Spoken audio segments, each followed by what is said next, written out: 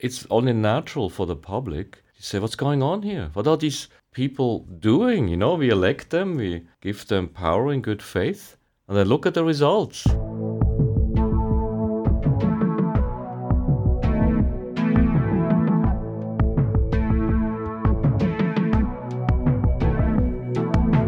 From the University of Ottawa's Institute for Science, Society and Policy, this is Disruption Discovered, a show about the forces that are reshaping the 21st century and the people who spend their days thinking about them. Welcome. I'm Brendan Frank. We live in an era of information abundance.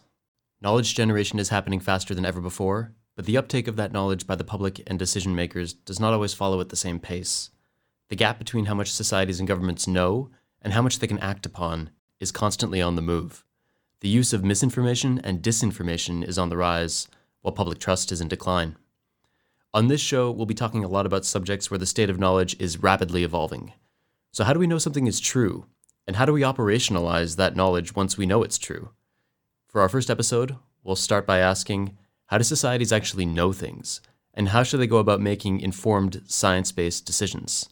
Here to discuss is Dr. Mark Sonner, a professor here at UOttawa and chair of its Department of Geography, Environment and Geomatics.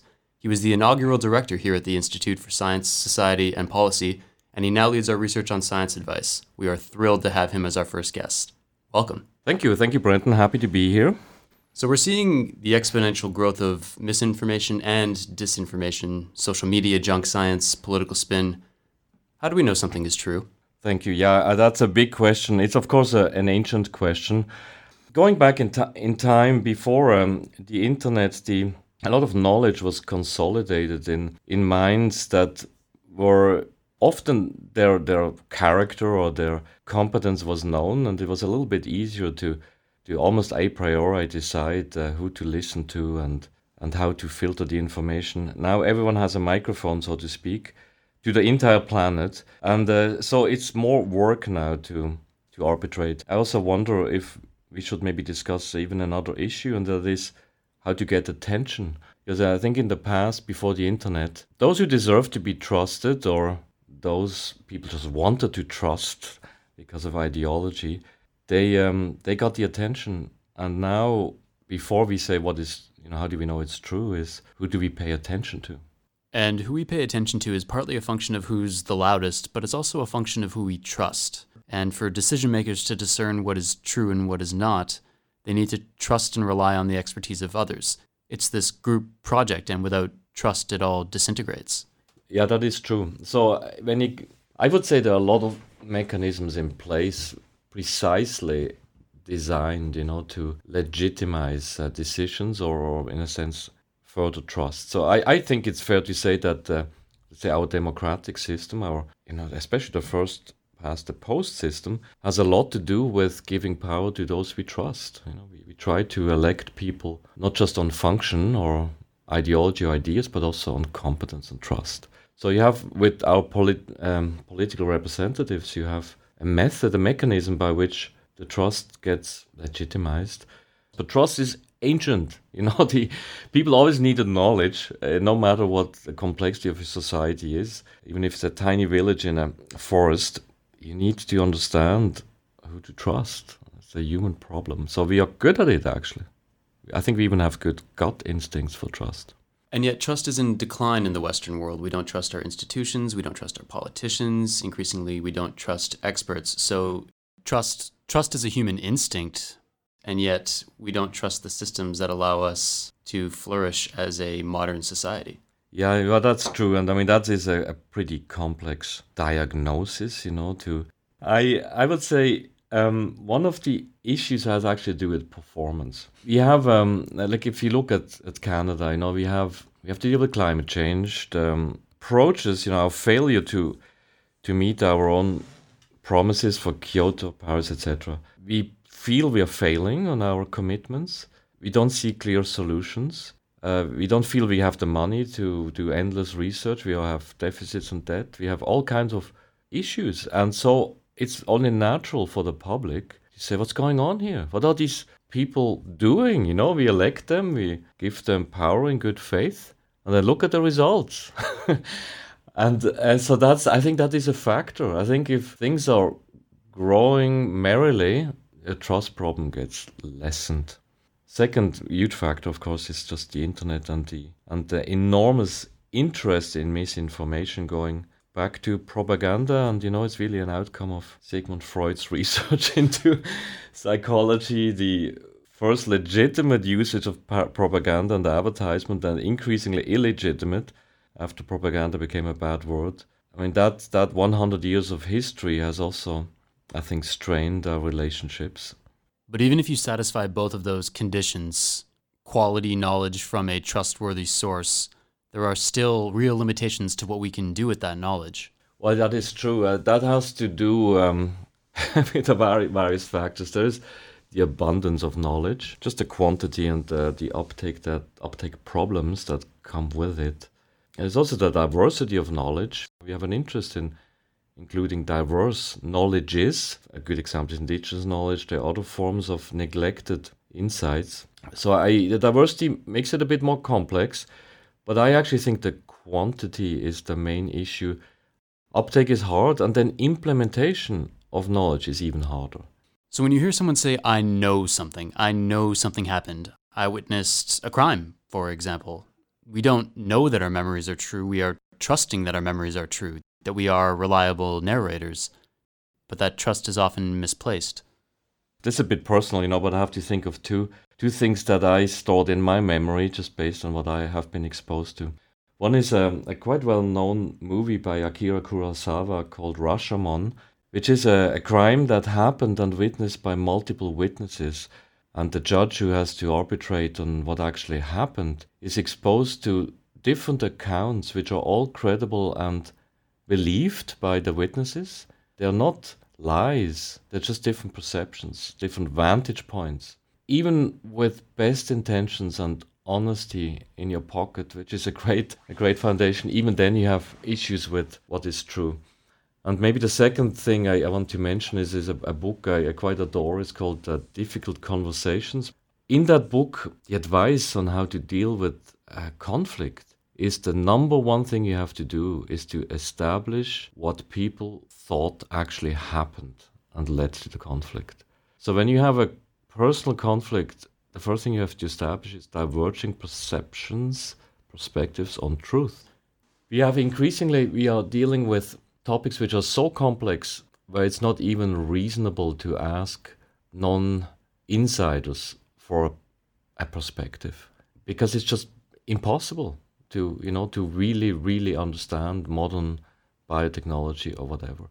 And so then the question is not so much does Monsanto speak the truth or does the ETC group speak the truth? The issue is actually more for the grand public. It's not so much what is true, it's more what you want. Because what is true, what you actually should do on a detail is like the wrong question. It is an unfair question. And it's also true when we say we know things, that information may be outdated.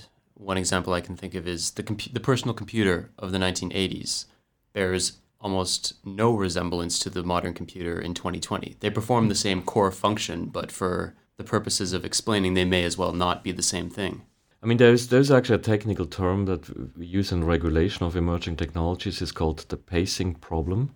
The innovations outpace the capabilities of lawmakers, administrators, implementers, and certainly the public at large, but also the judges, all systems that matter in politics, all outpaced, all overwhelmed. So that is, I think, a clear issue. It has to do with Moore's law, and since you mentioned computers, that fits well. So Moore, former CEO of IBM, said that the capacity of microchips will double, I think, every 2 years. This exponential growth is not really what is natural in the world. Evolution, I think, has not prepared us for exponential growth. So it's only natural that we will be baffled by what comes around the corner. So when we think about Moore's law and the pacing problem and the problem of vantage points, how do we reconcile all this? How do we take the exponential growth of scientific knowledge and put it to use for societies? How do we make good decisions with that knowledge? Or better decisions is maybe a better way to put it. Before thinking on how to make a decision, one should think about how to ask the right question. If I ask a question such as, is modern biotechnology safe? That question is really unanswerable. That's like saying, is chemistry safe? Well, it really depends, you know. It depends how you use it. It depends. I mean, there's certainly agreement that chemical warfare is very unsafe, while maybe the lining in plastic lining in your water bottle is maybe more safe than you might think. So the question is borderline nonsensical, but it's very easily asked, and it's actually a reasonable question. I'm not faulting the public for asking that question, but I would say those who have some power of decision making should be very focused on the right question and then finding the right audience. And that then, once that is done, that first step, I think the quality of decisions will actually go up. Of course, you can talk about how to create more competence, more ability to digest the system. You could easily say, oh yeah, with this knowledge growth, we need more universities, more experts, we need a greater library of parliament, we need more employees in the public service, we need more to deal with all this knowledge. You could certainly say that, but I actually think we can gain more by giving people the right task, by giving the political system of the right assignment, and then let people solve the issue of what to choose based on a better understanding of where we head. So the challenge facing decision makers is cutting through the noise and asking the right questions. But we often ask the wrong questions. And on top of that, science is fallible, and it's constantly updating and improving itself. Is that a problem for public trust in science? It depends a bit on timing, but sometimes the correction is too slow, and that becomes a tangible problem. You have the right answer, but it's too late. You should have known it much earlier. I would say that's a certain weakness of science, is to be in sync, but I don't think we can solve it by shortcuts. I do not think the public has a problem with scientists being very skeptical about their own science. I think they see this as a virtue. But there is another group of people involved in this discussion, and I call them the observer of the natural sciences. So one discipline, for example, is science and technology studies, or science, technology and society as a subject matter. And there is a second level of doubt. The doubt is not so much, is it true what we just saw? The doubt is more, are you, the scientific technological enterprise, are you free of corruption? Are you mature? Do you understand that your expertise is causing problems? Do you understand that your self-interest, your careers are causing problems? And these commentators, which have to exist, they're very important, but they have a grave responsibility not to totally destroy the trust in the scientific system. And I think they know it, but it's a fine line to walk. You just put up an endless list, of reasons of why the scientific technological system might be biased in dangerous ways, where the funding is from, how the people are trained. And you may also sometimes not care enough. They will say, it is just not good enough for scientists to say, we are just a bunch of geeks and that's our job, and we don't have any right nor any responsibility to worry about what comes in the future. The future is unknowable anyway. Have a nice day. And they will say that's insufficient. There has to be something like responsible innovation, responsible knowledge seeking. So on the topic of responsible knowledge seeking, there is the question of knowledge that we are capable of seeking, but perhaps shouldn't, or knowledge that we have acquired that we perhaps shouldn't act upon. How do we deal with those challenges? Yeah, that is actually an issue which is coming up more often. High-level journals like Science and Nature have been challenged, on what to publish. So, for example, there has been a team of Canadians were involved, looking into how to genetically engineer pox, smallpox, or there's also a case on how to create opiates from fermentation in a lab. But if it were a simple cookbook on how to do morphine, make morphine at home in your garage for low price, if that were the case, then the journal really has to think if they should publish it. And the granting agency should maybe think earlier if they should promote and fund this research. So there is, I do think, an increasing issue as science and technology becomes more powerful to start to talk about self-censorship.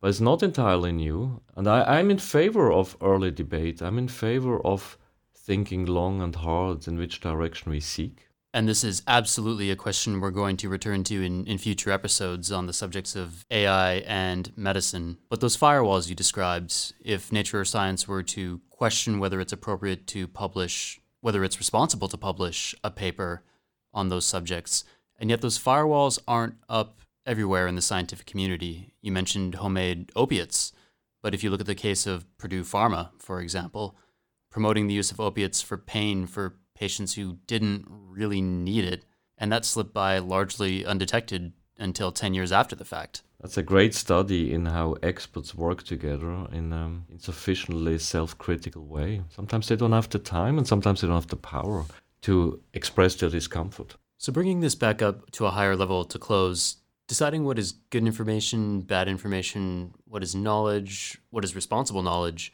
how can Canada think about doing better when it comes to giving good advice and actually acting on that advice? Culturally, we are quite well placed to create good knowledge. We have been criticizing ourselves forever to not translate the knowledge well into utility for Canada and benefits for Canadians. That's a very difficult question, which I do think has actually a cultural element, but it has many other elements. Our proximity to the United States makes our situation really special that way. So I would say, my wish list for Canada would be keep on learning from other places. I think we do this pretty well. If something interesting happens in New Zealand, Australia, or the UK or the US, and in other places, I think our policymakers usually pick up on it. I think we have a decent so-called ecosystem of advice. I think it should be strengthened, but I don't think it's very bad. I think we're on a good path there. Is that a question of getting more experts or a question of better connecting experts to decision makers? Or both? Yeah, I think we have a greater interest in making our experts more effective by connecting them better than having more. But how to do that is really non-trivial. To become more effective in using expertise, you also have to have uptake capacity. I have one wish though. On the topic, where to strengthen, I think our weakness is perhaps greater in the social sciences, even in the humanities, than in the natural sciences, because we do not have a lot of experts on, let's say, innovation policy that work in academic settings, because it would create a connection between the expertise in the natural sciences and in engineering and the uptake capability by the decision makers. Dr. Mark Sonner, thank you very much. Thank you, Brendan. My pleasure.